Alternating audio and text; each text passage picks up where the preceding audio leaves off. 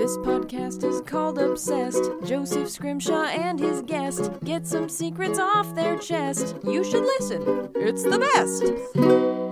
Hello and welcome to Obsessed with me, Joseph Scrimshaw. I'm sitting in my home with a great guest. He's a writer, actor, producer, and the co-creator of Tigtone. It's Benjamin Martian. Yes, Tigtone. Yes, Tigtone. This is so fun because You said I was an actor. Like, Yeah. I guess I'm an actor. You do voice work in Tigtone. I guess that's acting, yeah. Yeah, and didn't you do some acting in some of the other video stuff that you made Yeah. before Tigtone? I mean, I wouldn't call that. That is definitely not acting. That's not.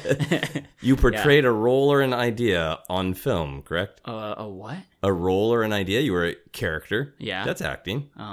I guess so. It was purposely bad acting? Is that what No, I'm getting at? I think you're talking about homemade movies, Yeah, probably, right? yeah. Yeah. That was just mimicking, basically. Okay. You know, because there was no like emotion happening. It was just like, hey, they look to this thing at this time, and then they say this line. You know. Okay. So that would be you feel mimicker would be that was mimicker. Yeah. okay. Yeah. But you have done some voice work on good old Tigtone. Totally, yeah. I've done some characters. It was my first experience doing professional voiceover, which is pretty rad. How was that experience for you? I mean, you were doing most of the directing for the voiceover for the show in general, right? So, Yeah. Did you have fun directing yourself, or did you ask for feedback from?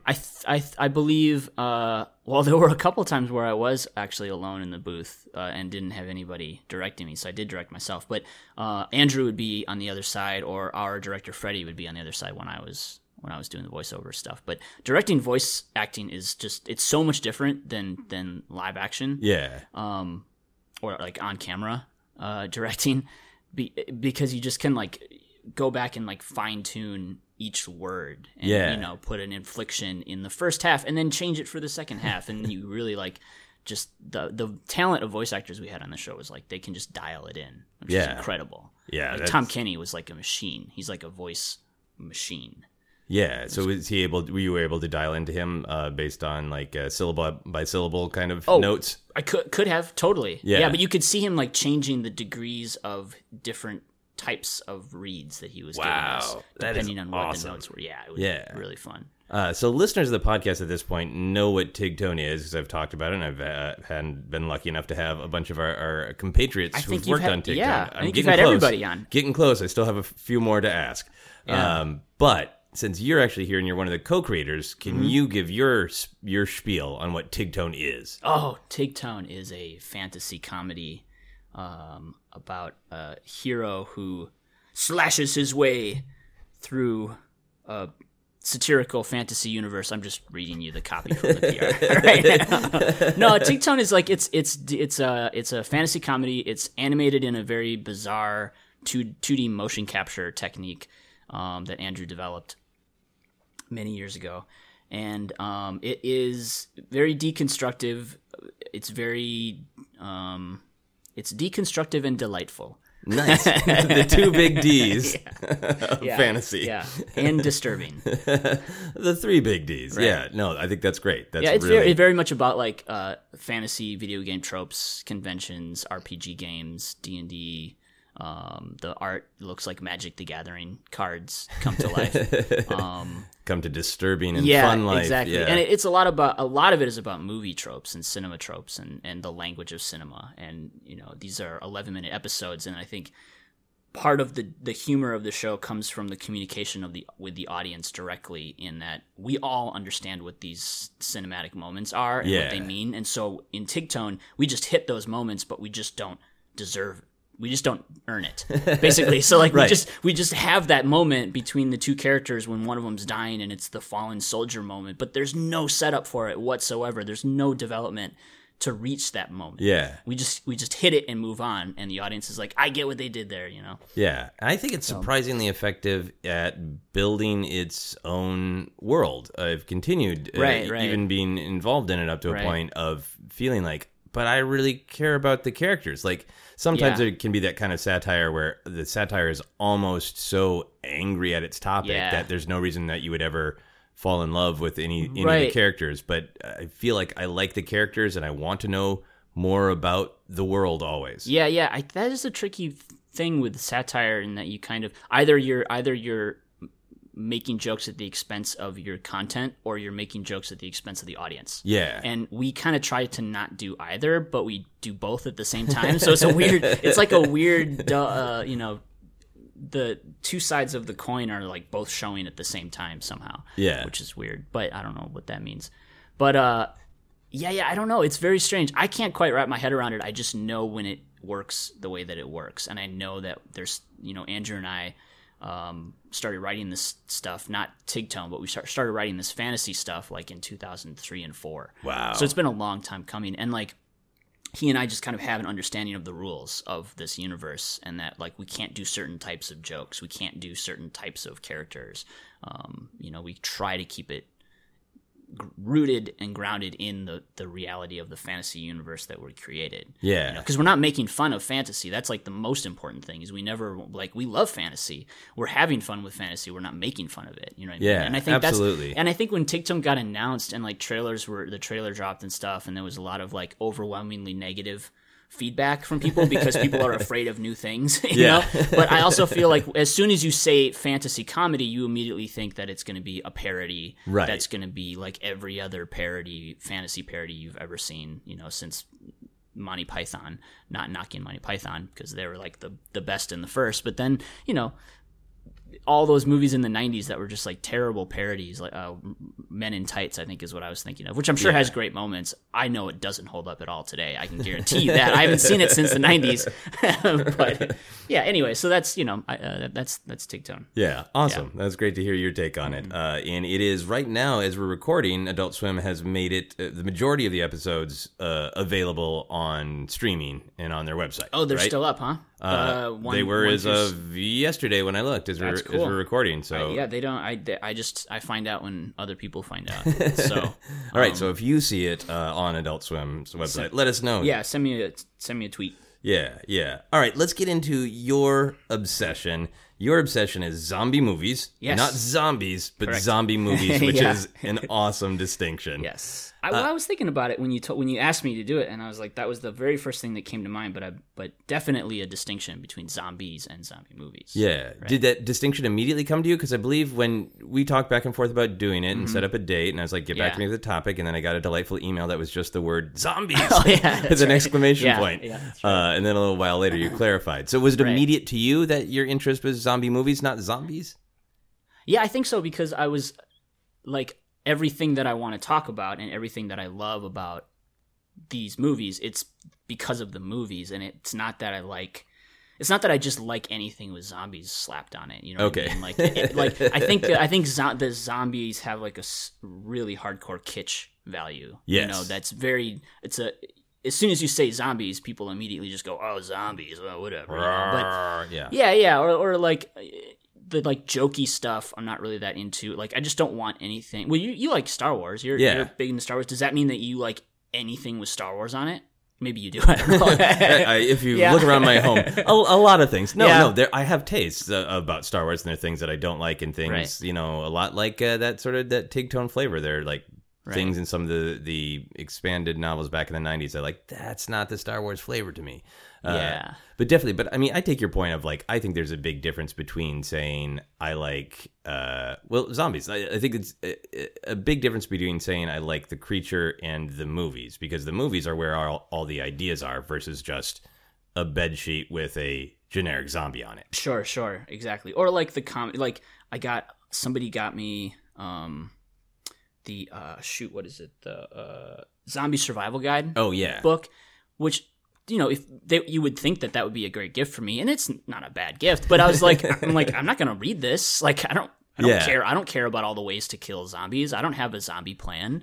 Like it doesn't bleed into my life in that way. Yeah. But zombie movies specifically, it's the effects, the music, the tropes, the set pieces, the character types, the archetypes. That's what I get excited about. So that's when I was like, it's not actually zombies, because I don't really care that much about, like, you watch these like AMC or not AMC, these like History Channel documentaries about zombies, like as if they were real and stuff. Like, I don't care about that. That's just silly. Yeah. But I love zombie movies. And where are you at with The Walking Dead, since that's one of the biggest right now cultural? Okay. I stopped watching around season 5 because, well, maybe later actually. What season are they up to now? I think we're in 8 right now. I think I stopped because I got a TV show and had a baby. I think that was right. Those are good reasons to stop. I think those are the 2 reasons that I got distracted from The Walking Dead. No, I'm probably just going to watch it. Okay, but it's not like... Yeah. But you enjoyed it when you were watching I loved it. I thought it was great. When it came out, it was sort of like the beginning of that... that like wave of horror on TV, like American Horror Story, I think was kind of coming out around the same time. Dexter, I remember Dexter. Yeah, watching that, and Walking Dead was the thing that came out, and it was like the tentpole, like changing of the tide for the zombie genre, for zombie movies or zombie TV or whatever. I don't think there's even been a zombie TV show before. Now that I think about it, but probably not. But it was the thing that came out that like when it was announced, and I was like, this is going to be awesome, and it's going to change the way people think about zombies in media too. Yeah. Like the way, because like anytime a genre sort of gets played out, then everyone gets sick of it, and then it starts becoming a parody of itself, and then something else comes along that does something completely new with it. Like 28 Days Later, when that movie came out, that totally reignited the zombie genre. Yeah. And then like the remake of Dawn of the Dead came out kind of around the same time, which then now we got like the super fast shutter speed running zombies that are crazy camera moves and stuff. That was Dawn of the Dead, the remake that came out that like reignited the whole genre. And now I think we're at kind of a height in a way, or maybe we're cresting, but it's definitely at that point. This is a Hollywood thing to say, but being in Hollywood, we're at that point where like I've heard stories of managers or agents getting nervous because they think somebody is developing a zombie project of like one of their clients, of like, just no zombies, because it's at a point of saturation. Yeah, absolutely. But then I guess that's what I love about it, is that you can't. And I mean, I guess like the zombie, it doesn't die. You can't kill it because something's going to come along, that someone's going to have a new take on it. And what I would really love to see is like a comeback of the voodoo zombies, the original zombie movies, which are totally like, I think we would need to rethink the voodoo angle, because that's totally insensitive to the voodoo culture and the voodoo belief. I mean, it's a religion that people actually practice. So but the historical aspect of the zombie movie is the like Haitian voodoo zombie, like White Zombie. Yeah, I just watched White Zombie today. You sent me a great list, and I did not have time to watch a bunch, but I watched White Zombie, and that was really fascinating. That was more zombie, not as sort of relentless undead thing, but basically like enslaved worker. Right. Are you familiar with like any of the history of zombie? A little bit, all? But like not enough to be sound super smart about it or nothing. Sure. Yeah, I mean, I'm not a historian or anything like that. But I mean, that's the roots of it. That's the roots of it, right? I mean, essentially, there's zombies all over human history, all throughout human history. There's like zombie instances of zombies and stuff, but the like Western idea of a zombie really came from Haiti, from voodoo culture. Yeah, which was just the short of it, because I don't want to get too much into specifically zombies, but the short of it is that someone is punished and they're like cursed. They appear to be dead. They get buried, and then a voodoo priest, a Bokor, which is an evil voodoo priest, digs them back up, and now they're a slave. Yeah. That's what the original zombie stuff was. So White Zombie is really creepy, like movie about a guy who wants this woman to fall in love with him, and so he goes to Bela Lugosi, who's a voodoo priest, and has him turn this woman into a zombie. Yeah. And it's really creepy. But for like Bela Lugosi as a voodoo priest with all of the kind of cultural baggage of that, I was expecting something. It is creepy. It's shot well. But in terms of what is actually happening, like he just goes to his mill where people are forced to do labor. I mean, it's sort of like, he's 20th century, 21st century America. Oh, okay, I see. Yeah. No, it's got some creepy stuff, and I think it's got some like unintentional creepy stuff too, like the whole idea of forcing a woman to become like a zombie sex slave, basically. Like that's the undertone of the movie, which is like wildly like just not cool, but it's not addressed. Like it's never like the the character, the man who turns this woman into a zombie, he never repents for what he does because he did this horrible thing to her. He repents because now he doesn't enjoy her anymore. You know, she's not as lively now that he removed her soul, so exactly. she could be with him. And so it's just completely. But it was 1931. You know, there's some very creepy stuff in it that I love, like the one line. I'm gonna misquote it, but there's a part where Bela Lugosi, because Bela Lugosi, of course, falls in love with this woman. I think, right? I think, yeah. And he ends up turning this guy into a zombie. Like, turns the tables on him and turns him into a zombie. And the guy's sitting there dead, but, undead. And Bela Lugosi says something like, "Oh, I wish you could speak so that I could hear what it's like to be dead." And I'm like, that's such a rock. That's so awesome, you know? Like, that kind of stuff's cool. There's the first part in the sugar mill where, like, I remember watching that when I was younger, and I didn't really quite know what they were. Yeah. Like, I knew they were zombies, but I at the time knew zombies as like the cannibal zombies.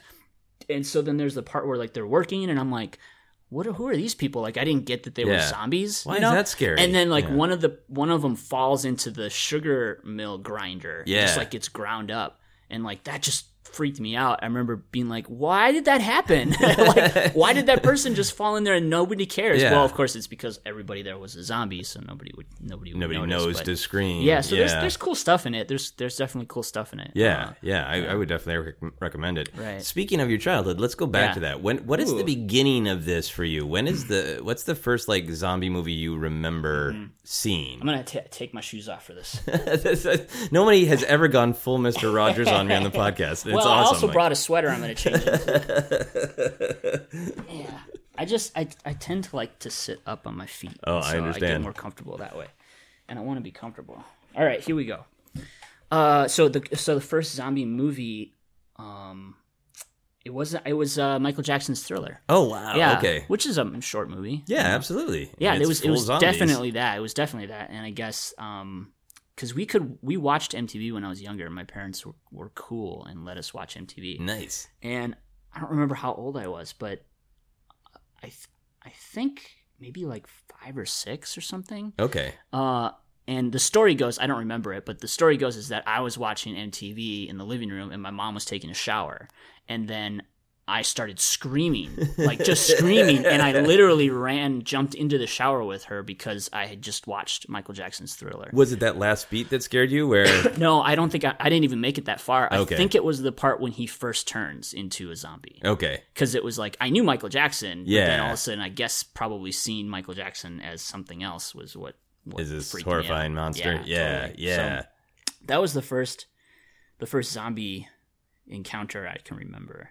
And was that a formative moment in terms of like your mom going like, we got to dial back on what he watches, or were your parents not like that? No, my parents were very cool about movies and video games in that they always like told us this is make believe, this is pretend. Yeah. Like, I remember Gremlins really scared me, and like Ghostbusters, that opening scene with the librarian and ghosts like scared me, and they, which is weird because then later on, like after they had a couple more kids, then they kind of started to like tighten the reins a little bit, and like I had to sneak out to go watch Wayne's World and stuff. That's like amazing. Weird things. Yeah. So it was weird because like we got to watch a lot of stuff. Like we watched. My family always had like a kind of a sick sensibility in terms of like liking the macabre, and like my sister growing up wanted to be an FBI agent to like catch, she was super into serial killers. Okay. Stuff like that. And like my brother dressed as Phantom of the Opera for half of his childhood. What I mean? So we were all kind of like into scary, spooky stuff, and we watched like Salem's Lot. I remember watching that as a kid. Damn. And like stuff like that. Yeah. So okay. But it wasn't like a click like zombie movies. It wasn't like I was obsessed with zombie movies or horror movies as a kid. Like I wasn't like a monster kid who like made masks, and I wish I was. I wish I could say that I did that, but the Thriller shower origin story is pretty damn good. Yeah. I mean, but horror movies were always like, I love horror movies.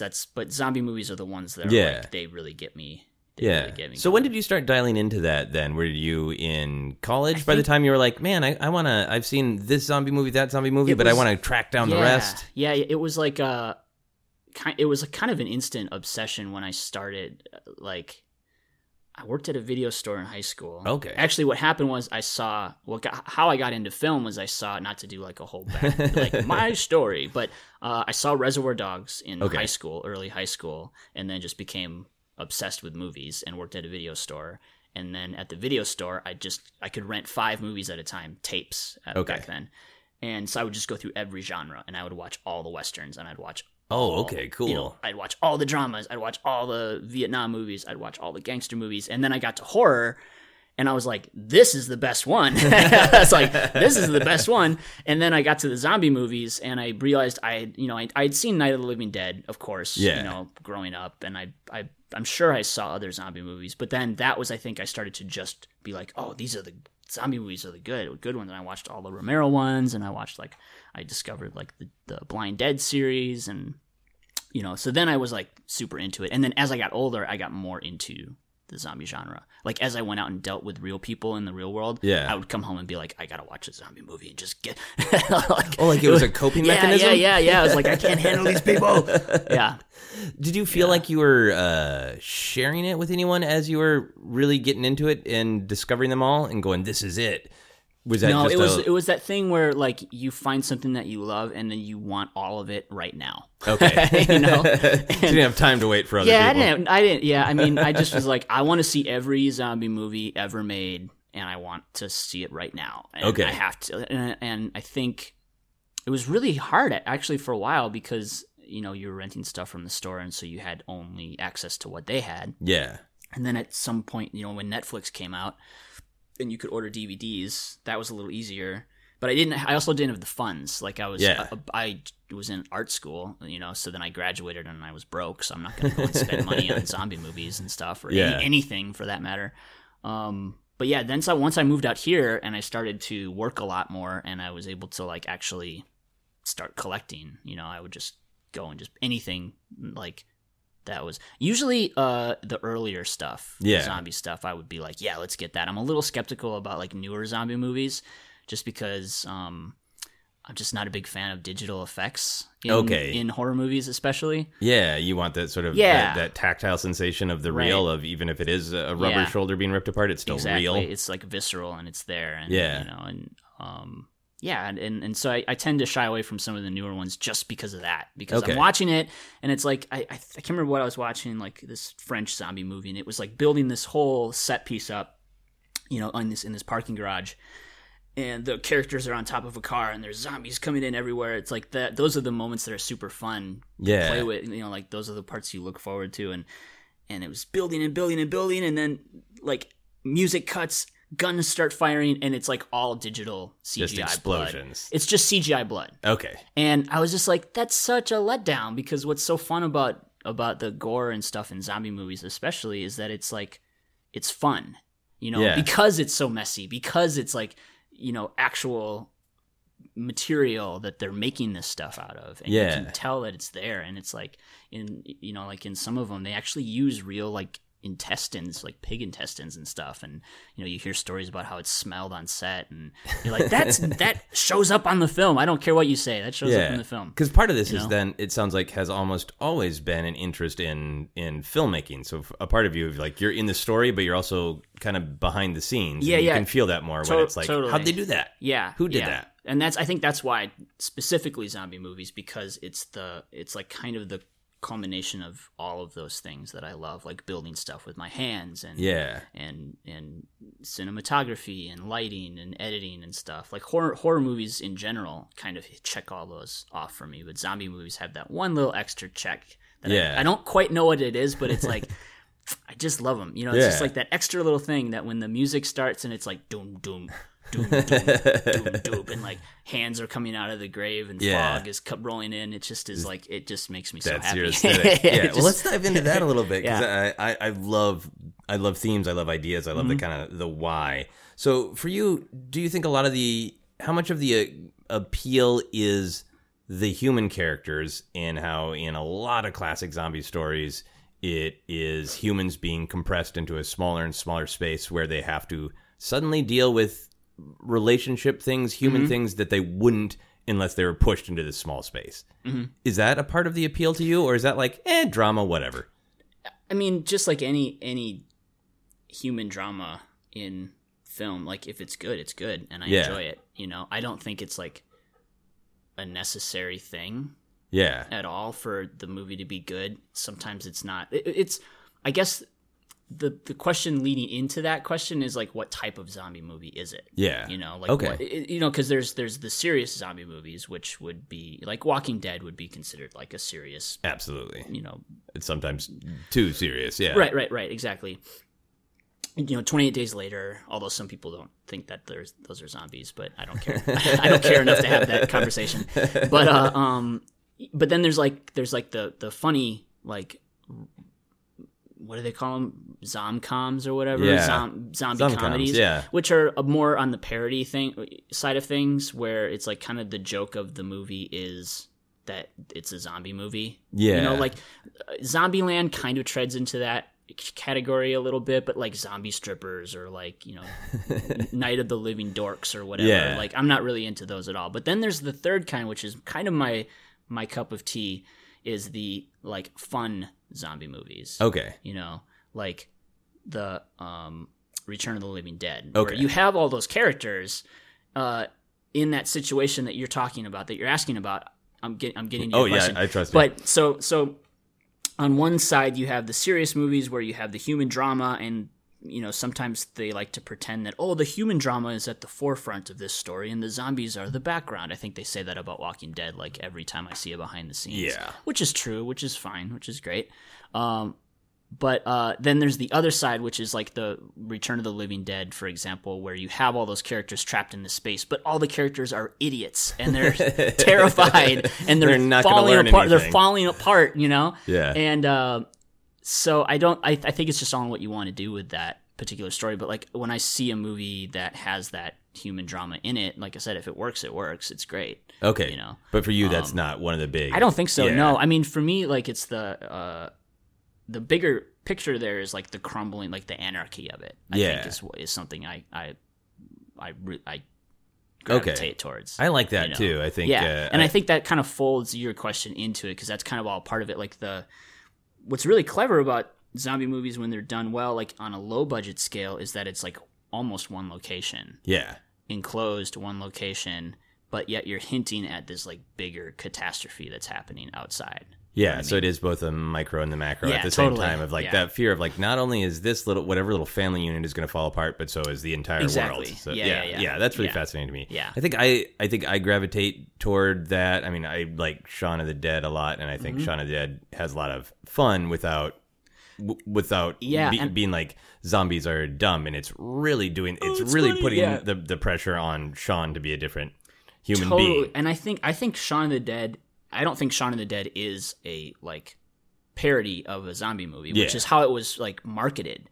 I remember when it came out. Rom-com, or it was done like it was a parody of Dawn of the Dead or whatever. It was a parody of a zombie movie, which it's not. It's its own legitimate zombie movie, I think. It just happens to have jokes in it, you know? And that's the difference, is I think like the movies where the jokes are the fact that they're zombies are not that fun for me, but the jokes where it's like, it's a zombie movie, the effects are amazing, the creatures are cool, it's just that there's jokes in it, and some of the characters maybe are funny. But the premise is not that, zombies are funny, ha ha, you know. Right. That makes sense to me, that you would like that more than a kitchen sink drama that happens to have a zombie banging on the window every once in a while. Like the Return of the Living Dead is like my top favorite zombie movie, and it's got like the soundtrack is the Cramps, you know. Like it's awesome, and like the characters are just like bumbling idiots. The effects are great. You know. Cool. So, let's talk about the zombie side of it then, because I think sometimes they are just used as unrelenting pressure. Right. And sometimes the pressure has a flavor, but I think sometimes the zombies are like a specific, powerful metaphor. Mm-hmm. Some of them that kind of pop to my mind of drudgery, like in Shaun of the Dead, and I think a lot of, even sometimes with Walking Dead, it's just, they're not going to stop. And sometimes I think it is that you can't stop death. It's just, here's an image of death that's constantly coming for you, or unknowable hunger. We get with the white zombie, it is really just like working class enslavement. in a lot of ways. So what are the metaphors of zombies that speak to you? All of those ones you said. But when you find yourself getting excited, do you track down to like, why does that movie, why do those zombies excite me? Yeah, I mean, I think it's like George Romero is like he's like the king of, well, actually it's another movie called King of the Zombies. But he created the modern zombie, and all of his movies have that. He's the one who sort of, he did like a double whammy in that they created the first like flesh-eating zombie, but then they also created the metaphor for the zombie. Like they were like, we're going to use this creature and we're going to say something with it, as opposed to we're just going to have this monster movie. You know what I mean? And so Night of the Living Dead was definitely like civil rights. The zombies were stand-ins for, what was happening in this civil rights movement. The whole movie actually. But, then Dawn of the Dead came out, and that was very much zombies as consumers. The whole thing takes place in a shopping mall. They even say that they're coming back here because that's all they know. That's all they know. Yeah, and banging on the walls of the shop. Exactly. Yeah. Day of the Dead. They're definitely like civility, like the loss of civility. That is kind of the theme of Day of the Dead, which is the third one, my favorite of his original three. Wow. Okay. Have you seen that one? I have not seen Day of the Dead, because every time I am getting around to watching a zombie movie, I want to watch Dawn of the Dead again, because I like Dawn of the Dead a lot. If you've never seen Day, it's my favorite. Okay, cool. Yeah, I gotta check it out. All the original three Dead movies. That it takes place underground in like this underground bunker. Okay. And civility is a really interesting thing. It's because there's one of the zombies that they've kidnapped is Bubba, yeah, and he's actually like learning how to do stuff. This like mad scientist character who they call Frankenstein is like down there teaching him stuff and like playing him classical music in headphones and giving him books and stuff. Yeah. And he's like, the whole theme of it is like, basically we've been trained to be civil. Why can't we train zombies to be civil? Yeah. And meanwhile, the army half of this group is at war with the scientific half of this group. So there's scientists and there's military guys down there. Yeah. So there's this like civil war happening between these two groups, on top of the zombie thing. It's great. It's a great movie. That's really interesting to me. The effects are fucking amazing. Yeah. Amazing effects. I want to go watch it right now. Okay, bye. Yeah. So does it get to the civility thing is really interesting.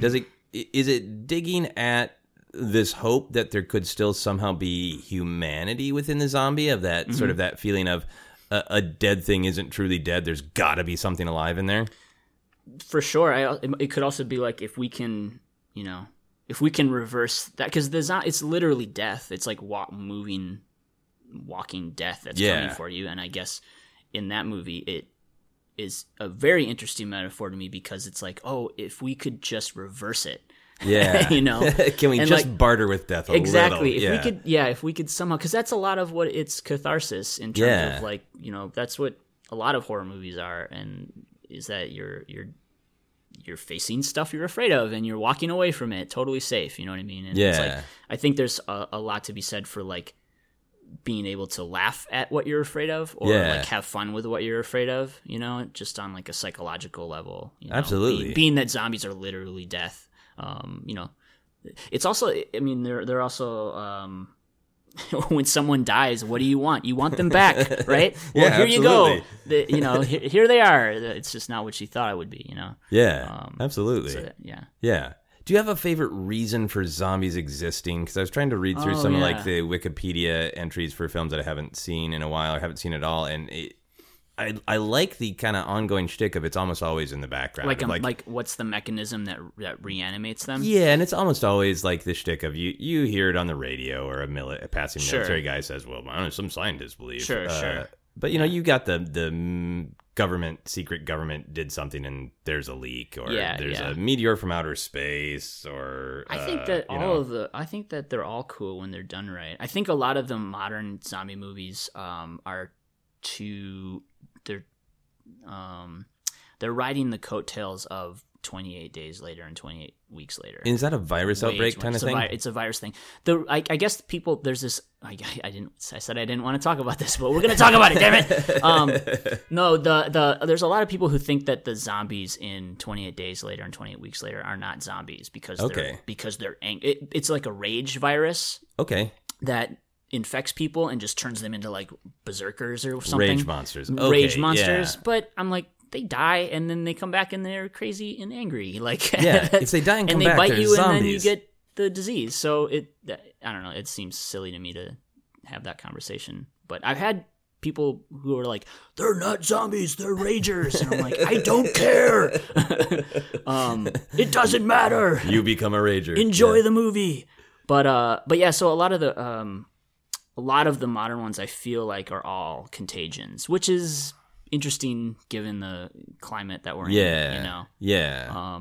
Which is fine when it works. Again, like I'm a big believer of like, hey, you can do anything you want if it works. Like, you know, if you're not going to be trite about it, do it, you know? And I feel like some of these movies are just kind of doing it. They're not really thinking, they're just sort of like, hey, they did that over there in that movie that works, and so let's do it in this movie, you know? Yeah, I think it is a problem now where we can get too derivative instead of really thinking about, like, well, what does that mean? Because if it flies in from outer space, it's just okay. But if there's some sort of human folly in it, that's an entirely different story. Exactly. Well, and it's a different metaphor, but it's also reflects the times. Like horror movies and definitely zombie movies, they definitely reflect the period in which they were made. You know, like the fears of the culture at that time. And then, so I never really thought about it before, but I think it might be the mechanism that zombies are turned into zombies, or the mechanism by which zombies are created change depending on what the temperature of the culture is at that time. So like, I feel like, you know, in the 50s it was atomic energy, or it was aliens, or whatever it was, you know. But and now you have chemical warfare and biological warfare. So of course it's going to be a virus that's man-made, or the government, made, you know, infected a monkey or whatever. Like, because that's a very real fear for a lot of people. So I guess it comes back to that like catharsis of like, you know, having fun with this thing that you're afraid of. Yeah, you know? And it gets down to a really, even though it sounds technical in real world, it almost gets back to a sort of Frankenstein-like anxiety about what scientifically should you and shouldn't you do, and the hubris of thinking we understand more than we do, and then what do you know, zombies and or rage monsters. Exactly. How do you feel about the more mystical take, the whole idea of like when there's no more room in hell, and it seems like it is some almost more old world mythology. You're talking about Dawn of the Dead. I think that's really cool, because that to me makes it seem like this is so inevitable, you know. And also it underlines the like pettiness of our society, you know, because that's like kind of the thing too, is like these zombie movies point out how fickle all of our structures are that we hold so dear. You know, like it's gonna take just one thing and then everything's gonna crumble, you know, or could. It does speak to and like so that really undercuts, like, if this is like, you know, from hell, you know, it's really not going to be stopped. Dawn of the Dead is 78. Is that in that? I believe so. It's in the 70s though, right? So I guess that almost makes sense for like almost recycling. Like, you were so garbage to souls that you just threw them in this one reservoir called hell. Didn't pay attention.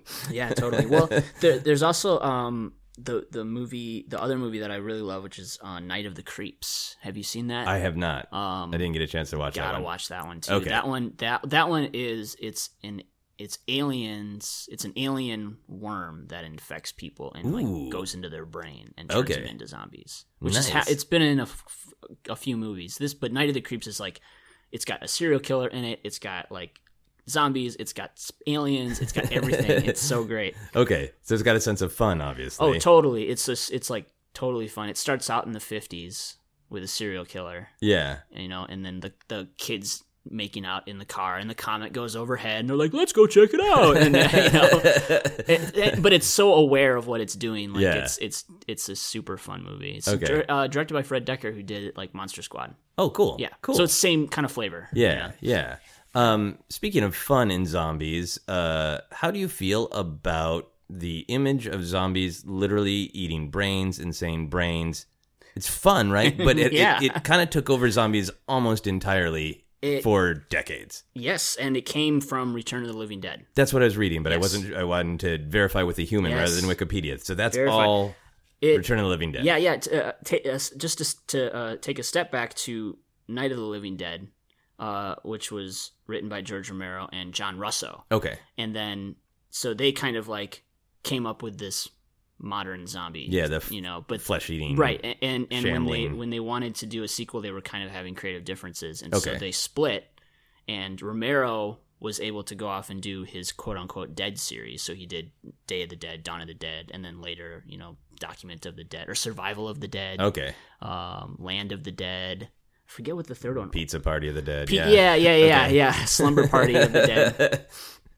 And then Russo went off and produced the Return of the Living Dead series. Okay. Which is the Return of the Living Dead was directed by Dan O'Bannon, who wrote Alien. Okay. I think it was his only directorial effort. Wow. And it's great. It's got Klug Lager in it. It's just great. It's so awesome. But that's the first movie that introduces brains. Okay. And it's got running zombies in it. So 28 Days Later did not invent fast zombies. Just letting everybody know. It's got fast zombies in it, and they talk, which is, I think, the first time that zombies have talked. Did they say anything but brains? Oh, yeah, totally. Okay. Totally. Wow. Yeah. This is totally the culture running wild. Yeah. So there's a whole sequence where they capture a woman's torso, a zombie woman's torso, and they strap it onto a bench or a gurney or something, and they're talking to it, and it's a puppet, and it's great. Yeah. It's amazing. And she basically said, they're like, "Why do you eat people?" And she's like, "I don't eat people. I just brains." And they're like, "Oh, why do you just eat brains?" And she's like, "'Cause it makes the pain stop." And they're like, "I guess it hurts to be dead." So that's the whole reason why they eat brains, is so that they stop the pain of being dead, because brains basically numb them to the pain. Okay. Yeah. That's amazing. Yeah, it's great. Okay, so obviously it's like perfectly cool within the movie where it was originated. Yeah. But as a big zombie movie fan, are you sick of that? Like when people make a joke and like brains, is it a frustration for you? No. I mean, I remember in the 80s that was really, really, like, everybody was like doing brains, that kind of thing. That was always it. And it came from the character in Return of the Living Dead who's called Tarman, who's this guy who's like a skeleton, but he's covered in tar. Okay. He's been in this vat, and he breaks out of this vat, which is how the chemical gets out. But all he says is brains. Okay. More brains. Brains. It's still funny. It's great. Yeah. It's so much fun. Yeah, no, it's great. Yeah. Okay. Yeah, cool. Yeah. Cool. I'm cool with it. It's okay, everybody. All right. You can say it. Brain stamp of approval from Benjamin. Have you ever made a different life choice because of a zombie movie? Wow. A different life choice because of a zombie movie. Like I had A or B to do. Yeah. Could be career, dating, planning for the apocalypse, whatever. Wow. You got me stumped. I'm trying to think of that. Has it affected creative decisions of like what you want to work on or how you want to work on it? Okay, I'm digging back into my history, and when I moved, yes, okay, yes. It got me interested in. It wasn't a specific zombie movie, but it was a zombie movie that I was trying to make. Oh, cool! Before I moved out, I lived in Minneapolis, which you are from Minneapolis. Yes. We didn't know each other in Minneapolis. No, we didn't. But I moved out in like 2007. Okay. And I stayed with my dad in Wisconsin for like 8 months, and I was just going crazy bored because I didn't have anything to do. I was just saving up money to move to Los Angeles. Okay. So I borrowed his camera, which was like, I think. It wasn't a DV. I think it was like a high 8 camera or something. But and I was gonna start shooting the zombie movie like in rural Wisconsin. Nice. Where you can shoot anywhere you want for free. Yeah. And so I started to and I was like, I'm gonna make a zombie movie, and that was like the first time I ever like tried to like make a movie. It was like probably a 20-minute short. Awesome. And I'd made little like shorts and videos and stuff before, but it was definitely like, I was like, what do I want to make? First thing on my list is I want to make a zombie movie. And so I started to like build effects in his basement. Really? While I was staying in this basement room, and I made like this rig, that had like, at one point one of the zombies gets their leg blown out. And so I made this thing that the actor could hold a handle and push down and a bone would pop out of their leg and stuff. Amazing. And I made all this fake blood that I kept in the fridge. Did your dad know what you were doing? Yeah. Okay, yeah. But it was the first time that I ever like took that dive into making effects. Yeah. And like making fake blood and stuff, because I've always wanted to do it, but I just didn't know how, and I got sick of not knowing how. So I was like, I'm just going to do it. And that's been my mantra for everything else I've done, where it's like, I'm not going to wait for the circumstances to be perfect. I'm not going to wait for the right piece of equipment or the permission from anybody. I just started making this thing, and it was great, and I just sort of dived into it, and I shot a couple of sequences with like my childhood friend's dad. In a pickup truck. We were driving around cornfields in the middle of the night in a pickup truck with a shotgun and a fake bottle of Jack Daniels that he was drinking. Real shotgun, fake Jack Daniels. It was a real shotgun, fake Jack Daniels. Yeah. And just shooting stuff in this truck. He was kind of like the zombie hunter character, and I shot some like inserts of some of the, I don't know what happened to any of this footage, by the way. It was like, I don't know. But yeah, I never finished it or anything, because I ended up moving out here. Getting your money and coming out here. Yeah. But that's so yes, awesome. That definitely then had a huge impact on my life too, because then I ended up getting more into effects in like my own way, in my own terms. Like, I'm by no way a professional, but I started doing a series called Real Fake Blood Films, where I was like making shorts every month, just with whatever I had. Which harkens back to the zombie movies that I love. Yeah. Like The Dead Next Door, which is totally looks like I could have made that movie with like a handful of friends. It's great, Yeah. It's great. The seams are like, that's what I loved about the zombie movies that I was watching too, is like the seams are showing, so you could tell. Yeah. Like, these are people just like making it and having fun. Like Evil Dead's the same way, even though it's not a zombie movie, Yeah. But it's, you can tell it was made by friends. A bunch of friends who are crazy and like crazy resourceful and crazy. Yeah. And talented. Yeah. So I can see that really being the heart of zombie films, being a real DIY aesthetic. Exactly. Yeah. Make that zombie movie all by yourself. Yep. The other thing too is it's like it's DIY because its zombies are humanoid characters, and so you don't need to build creature effects. You just put makeup on people, and you have your creatures. A little bit of makeup and a little bit of shambling. Yeah. Makeup and shambling. Set to go. Exactly. Yeah. We're going to move on to our How Obsessed Are You question. So I ask everybody versions of these questions across all the episodes. Do you think about zombie movies every day? No, I don't think I do. Yeah. I do, in the sense that I think I wish I could watch a zombie movie right now, but then I don't. So I guess that counts. Yeah. I have a daughter, so it's kind of hard to watch zombie movies. Movies with, although she is also into zombies, but not. It's not my fault. Okay. I swear. How old is your daughter now? She's 2 and 3 months. 2 and 3 months, and she's into zombies already. She is, and it's her grandmother's fault. She got a book called it's like The Three Little Pigs with Zombies. Okay.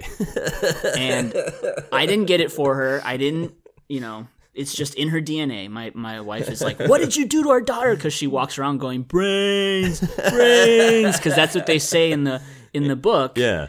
And the Three Little Pigs, like, they knock on the door and they open it and it's a zombie. He's like, "Brains." And so I read it to her and I do the voices. And she started just walking around shambling, going, "Oh, that's so brains." great. And then she, at my office, we have a life-size human skeleton that's like a rainbow colored. Yeah.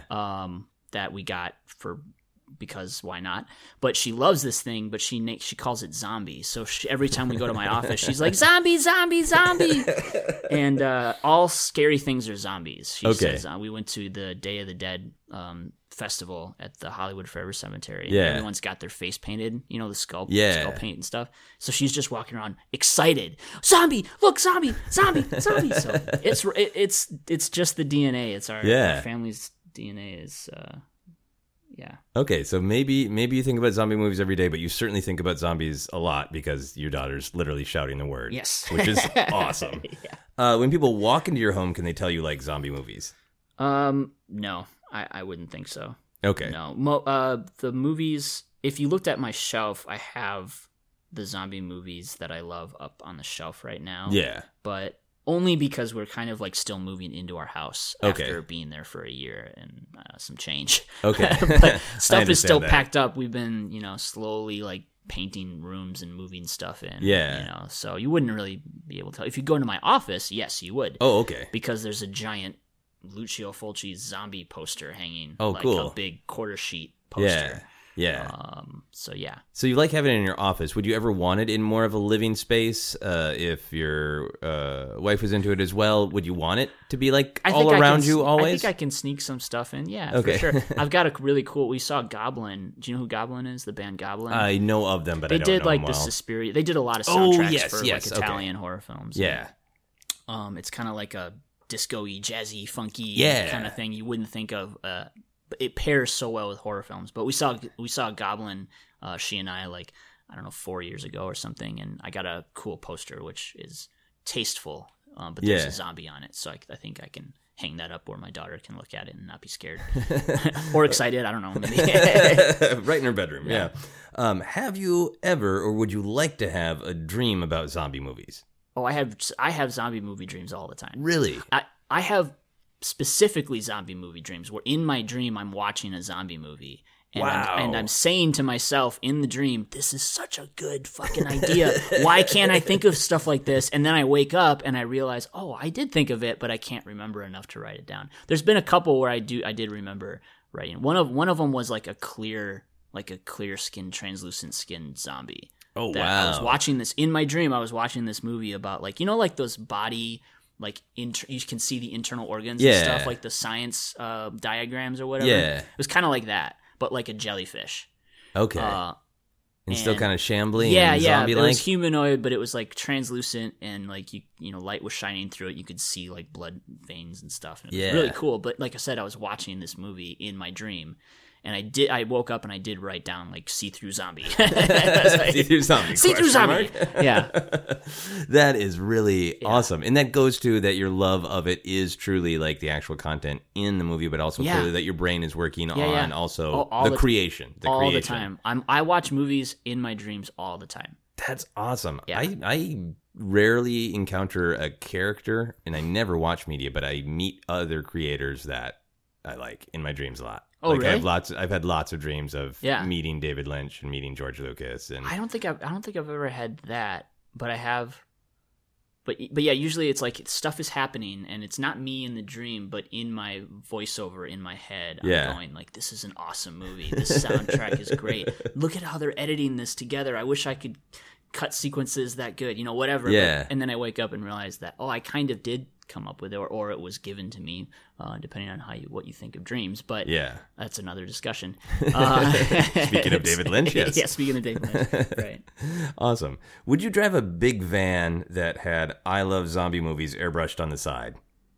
No, I don't like vans. If it was like a hearse, maybe? Yeah, for a sure. hearse. Or like a station wagon. I had a Volvo station wagon. I would have for sure sprayed painted that. So, all right. So my question is less about the van and more about the I love zombie movies. So this is perfect. Yeah. How about a tasteful bumper sticker? Yeah. That I'll rock that. Yeah. I guess part of what the spirit of the dumb question is, how much do you want to engage with other people? Is this something that you want to keep to yourself, or if you had something like it was spread across your car? So every time, like, you just got out at Target, somebody be like, "Hey, zombie movies." But isn't that interesting, though? Like, the idea of, like, liking something just because you like it and it's for yourself, or projecting that out to people. Yeah. And what does that actually mean? Like, if I'm gonna, like, shout that I love a certain thing, why am I doing that? It's like, are you doing it to like make other people aware that you like this thing, or for other people to know how to identify you like by this thing? Yeah. It's weird. Yeah. And I think we are living in a weird cultural time where I don't think it's necessarily a bad thing, but I think we're drawing more identity from the media we like. And I think sometimes it can even be, if somebody's really loud, it's sometimes even a competitive thing. Right. Which is a weird... totally strange. Yeah. Or it's like that's the means by which that's the only way in which you define yourself. It's like, no. And that with that in mind, I would say no, I wouldn't, because I wouldn't really care if other people knew that I liked zombie movies. So you wouldn't want to broadcast it for the sake of broadcasting it. Why? Yeah. Why would I want to do that? You know? Yeah. Like, I like them. I can sit and watch them, and I don't need other people to be like, oh, I know he likes that thing. Okay. So the other side of that question is, but do you want to actively engage? So I totally get what you're saying about broadcasting. Oh, yeah. But like, I guess maybe like a T-shirt that said, "Ask me about zombie movies." Hey, yes, go to horror conventions. Yes, that in that sense, yes, that's a great point. Because like, if you go to a horror convention and you're wearing, you're wearing a or actually not just a horror convention, anywhere in life, you're wearing a horror T-shirt. Yeah, you see someone else with a horror T-shirt on, you're instantly like, I know you. I understand you. Let's talk. Let's be friends. And like going to a horror convention, you'll just meet everybody there is so awesome. Yeah, so and you great. like that. You enjoy discussing. So yeah, that's that I would for that reason, as like a trying to find my tribe kind of thing. Yeah. out with the crazy people out there. Yeah. Being like, oh hey, you're saying you've got a Hellraiser shirt on. Come over here, hang out with me. Like, you're a normal. You've got a corpse on your shirt. Let's be friends. You must have a DIY attitude. Let's talk. Would you ever cosplay as a zombie movie? Not a zombie, but as a specific zombie movie. Did you check my Facebook before we did this? No. Did you do this? Didn't? I went as zombie George Romero for Halloween many years ago. That's awesome. Back when Cinefamily was still around at the Silent Movie Theater. Yeah. And I don't remember what year it was, but I dressed up as zombie George Romero. Zombie George Romero. So I have. That's probably the closest thing you can get to literally, aside from like dressing as like a box art or something. Yeah, Blu-ray. Which seems like that's a funny image. Was that a good experience? Did you feel closer great. to? Yeah, it was great because I think I was at one of the only places where I could dress as zombie George Romero, and everybody would know exactly who I was. Yeah, you weren't just a random zombie. I was surrounded by cinephiles. Yeah. This was like the early. I moved out here. Right? Are you familiar with Silent Movie Theater? Yeah. I've been there a couple times before. Yeah, I moved out here I think the year that they started. So when I started hanging out there, like it was really like bare bones, like okay. you just hanging out watching like 3 movies in a row and stuff. That's so awesome. But when I went to the Halloween, it must have been the following year or something. It was great. Yeah, everybody was like, zombie George Romero. That's awesome. If a zombie outbreak happened and you saw that a nonprofit organization was running a GoFundMe to fight the zombie spread, would you donate to it? Yeah, sure. With all of your experience of watching all these movies, would you? What are the rewards? A T-shirt. A T-shirt? Yeah. That says I like zombie movies. Yeah. Ask me about zombie movies, not actual zombies. They're terrifying. Yeah. That's funny. Yeah, I know people talk about having a zombie plan and stuff. I don't. Yeah, I know you said you weren't into that part of the fandom. I mean, it's kind of fun to like, muse on it every once in a while. But not really. I'm not like, oh, all the different ways to kill a zombie and stuff. It's not. Yeah, that's the sort of getting into, I think, a little bit of fantasy of like everyone in the world thinking that the second anything goes wrong, I'll be the best in the world with a bow and arrow. Right, exactly. Yeah. Does that is a little off topic from the How Obsessed, but I'm curious. Does that apocalypse living part? I don't think it happens in zombie movies as much, but it's so much a part of The Walking Dead, and I think a lot of other shows now, like even going back to Lost. Does that idea of being in a much smaller community, having we can't get distracted by Twitter because it doesn't exist. Mm-hmm. Does that appeal to you at all? Yeah, that's the backdrop of most zombie movies is that. You know, that like either the world as we know it has basically ended, or it's about to end. We're on the brink of that. And I think just, again, because it's like the faith that we have in all this stuff that we think is going to last forever, I try to have a very long-term like view of the world, of life in general, as opposed to being very short-sighted or very like short-term thinking. I'm thinking like, hey, mountains are moving right now, and we don't even realize it, Yeah. Like the ground is literally moving, and so I think about that in terms of like the big scope of the city, that we have that we think is going to last forever, and the zombie movie sort of just like totally undercuts that. Okay. And like So I do find that kind of oddly satisfying. Yeah. Okay, that makes sense. To be like, yeah, God, all this crap would go away, and it would just be, the immediate, survival. Obvious concerns in front of you. Yeah. Okay, but that's really cool to hear you respond to it on a much more philosophical level than, yeah, it would be cool to have a sword. Yeah, run around and kill zombies. Yeah. And I think there is a little bit of that in our society. Yeah, but. I mean, I don't think that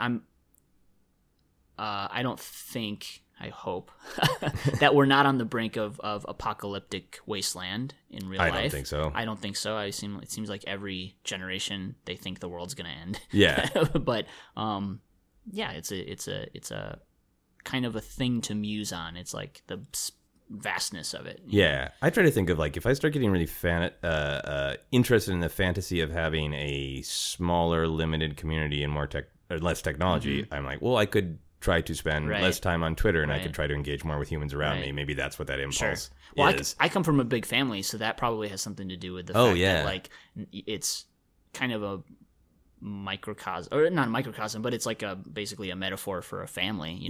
This group of people who are all different, independent people who are now living in this, occupying in the same space. Like sudden that violent probably found actually family. has a lot to do with why I gravitate towards zombie movies now. Oh, really? Because I'm the oldest of 5 original kids, and then 2 tag-alongs or 2 extra kids, so 7 total.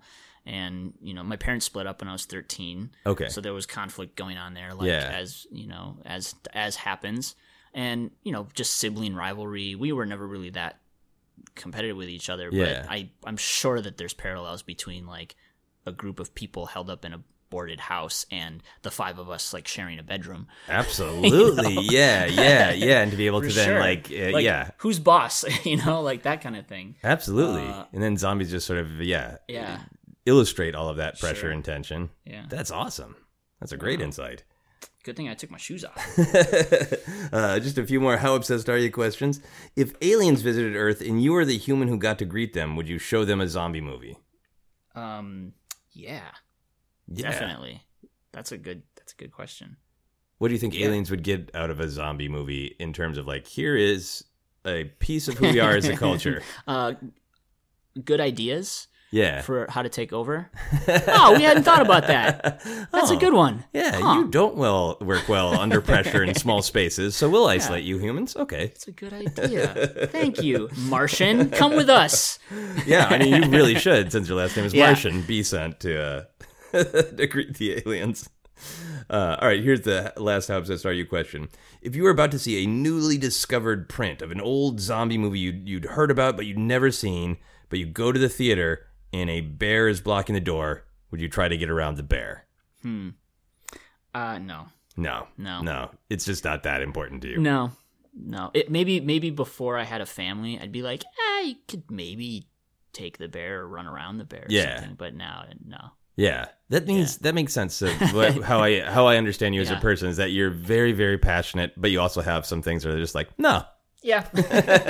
I'm not doing that. Especially like once you have a family, especially once you have a baby, that changes a lot of stuff too. Yeah. Like I actually watching, because I've been watching a lot of movies, getting preparing for this and stuff, or preparing, but like getting psyched up for this, and like I'm watching them and I just kind of like understand so much more depth to movies now. Oh, because of just all of the different feelings and emotions and the responsibility. Yeah, like before I had a kid, and in the remake of Dawn of the Dead, which is written by James Gunn, by the way. Oh, wow.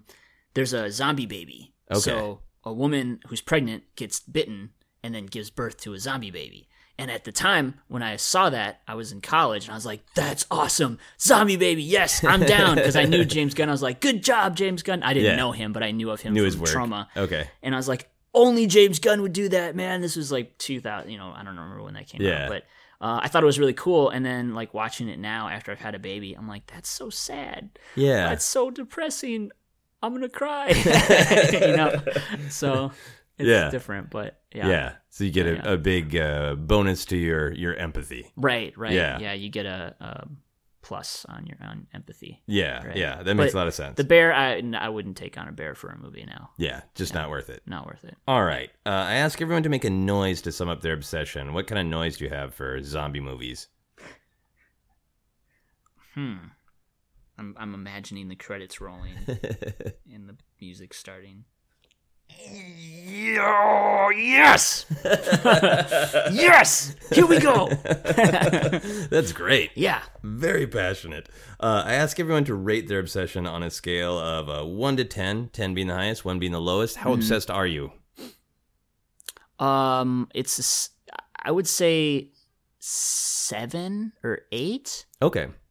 Only because I don't take it to that fantasy level that we were talking about before, where it's like I don't have like zombie crap all over my house. You know what I mean? Yeah, and you don't really want zombie stuff everywhere because it's about the movies. It's about the act of watching it and thinking about the creation. Yeah, exactly. The work that goes into the movies is what I love, and like the result on the screen is what I love. Yeah. You know? Yeah. Okay, cool. Yeah. That makes perfect sense. So we have reached the plugging section of the podcast. Why don't you let people know where they can find you on any social media that you want to be found on, and anything else you want to plug? Twitter and Instagram is Benjamartian. And that's it. Yeah. Yeah. And then obviously Tigtone. Tigtone, check yes. out Tigtone. Tigtone on Adult Swim. I'm sure it's going to show up on other platforms at some point. I actually have no idea, but I'm sure it will. I hope it will. But Tigtone's on Adult Swim, and apparently it's on the website right now. You can watch it at adultswim.com, and then also the app. Adult Swim has an app. Oh, cool. You can watch shows on. So, okay, nice. Yeah, download that app and get to Tigtoing, and you will be screaming yes, like Benjamin just did. Here's some quick plugs for this show, and then we'll do our final stupid questions. You can follow me on Twitter and Instagram as @Joseph Scrimshaw. You can follow Obsessed Podcast on Twitter and Facebook as @Obsessed Podcast. You can also check out the Star Wars podcast I co-host that is called Force Center. For info on all my upcoming shows and comedy albums, you can check out my website at josephscrimshaw.com, and you can support Obsessed by backing us on Patreon. Full info on that, go to patreon.com/Joseph Scrimshaw. All right, here's some fun final questions. If there was a theme park ride based on your life, what would the ride be like? Oh, man. It would be, it would like kind of, you would basically have the ride, a miniature version of the ride. Everybody would have it on the bottom of their feet, and they could go wherever they wanted to go within the confines of a sort of a map or a labyrinth type area. No, it would just be roller skating. No, that's a funny question. Are you a theme park person? Do you like them? Not really. No. Okay. I mean, they're fine. Yeah. Yeah. But you're not obsessed with them, obviously. No.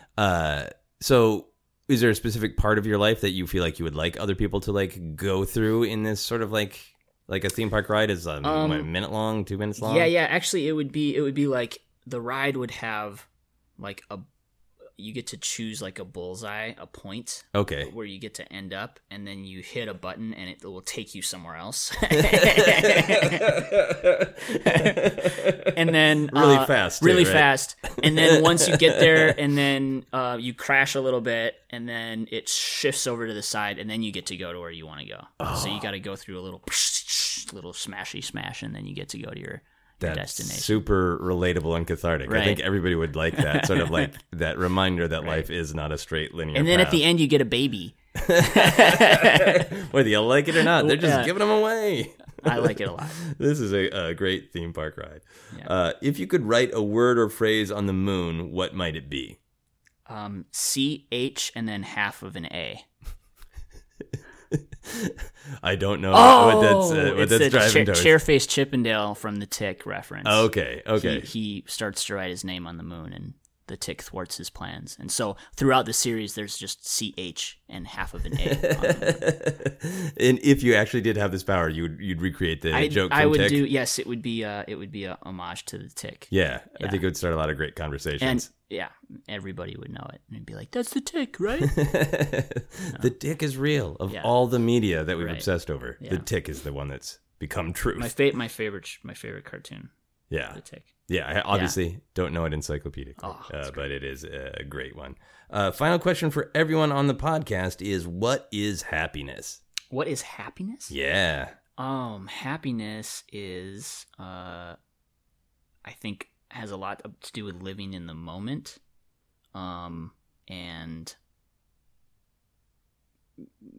living in the moment in that every single moment is incredibly special. I guess you can, everything is temporary, right? As far as we know. Yeah. But you could either say that means nothing, everything means nothing because it's all going to go away, or everything is exceptionally precious, Yeah. And I think that's happiness. To me, it's just like hanging out with my daughter and just like playing and having all these little magical moments with her that are only meant for me or me and my wife, Yeah. And just contentness in the moment. Yeah. And enjoyment in that moment.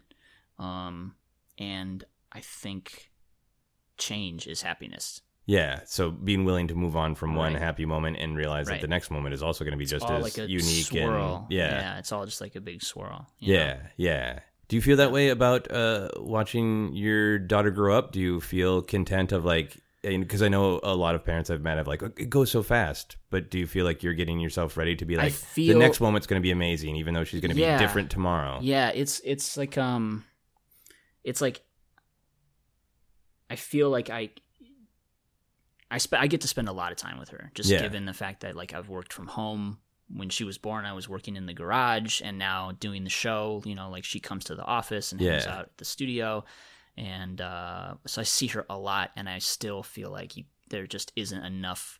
You can't soak it up enough. Yeah. You know what I mean? Yeah. Like the sponge is endless, and every single second is the most important. You know what I mean? Even when she's like today, she was just screaming in the car on the way here, which she hardly ever does. But you just want to rip your hair out, but at the same time, you're like, I love you so much. This is so great. My wife and I are like, this is horrible and frustrating, but it's also great and amazing. Because we're doing it. Yeah. That is, and it's change. Awesome. It's change. So I guess that's the ultimate thing, is that change is happiness. Like positive, forward-moving change. Yeah. Cool. Yeah. That is awesome. Thank you so much for doing the podcast. Man, this is great. I've never talked about zombie movies for like over an hour with anybody. You're my first. I am thrilled and honored. High fives. High five. Thank you so much. It's great, man. That is our podcast. You've been listening to Obsessed. Joseph Scrimshaw and his guest shared some stories with the rest. Rate 5 stars if you're impressed. Yeah, my top 5. Shoot, there's a tie. I have a tie. My top 5. So my top 5 movies. I'm sorry, I had a tie for one of them, but top 5 definitely Return of the Living Dead, which is the 80s. Yeah, Brains, directed by Dan O'Bannon. Day of the Dead, which is the third of the original George Romero zombie movies. It's the best of the 3. Lucio Fulci's Zombie. Ooh. How much time do we have for this? Zombie is called, real quick, Lucio Fulci's Zombie is called Zombie in America, but it's called Zombie 2 in the UK because it's an unofficial sequel to George Romero's Dawn of the Dead, which is called Zombie in the UK. Okay. If you can wrap your head around that. I'm working on it. So in the UK, Dawn of the Dead is called Zombie, and then Fulci made Zombie 2. Okay. But then when Zombie 2 was released in the US, it was released as Zombie. Awesome. So anyway, that's my super great zombie movie. Where am I at? 3? Yeah, that was number 3. That was number 3. I would say Night of the Creeps, which we talked about earlier. Yeah. And then the one that's tie is like Reanimator or Dead Alive. Oh, that is hard. So I gotta say Dead Alive, which is the Peter Jackson movie. Yeah. Like just the best, like, slaughtering zombie scene at the end with the lawnmower. Party's over. And so is the podcast.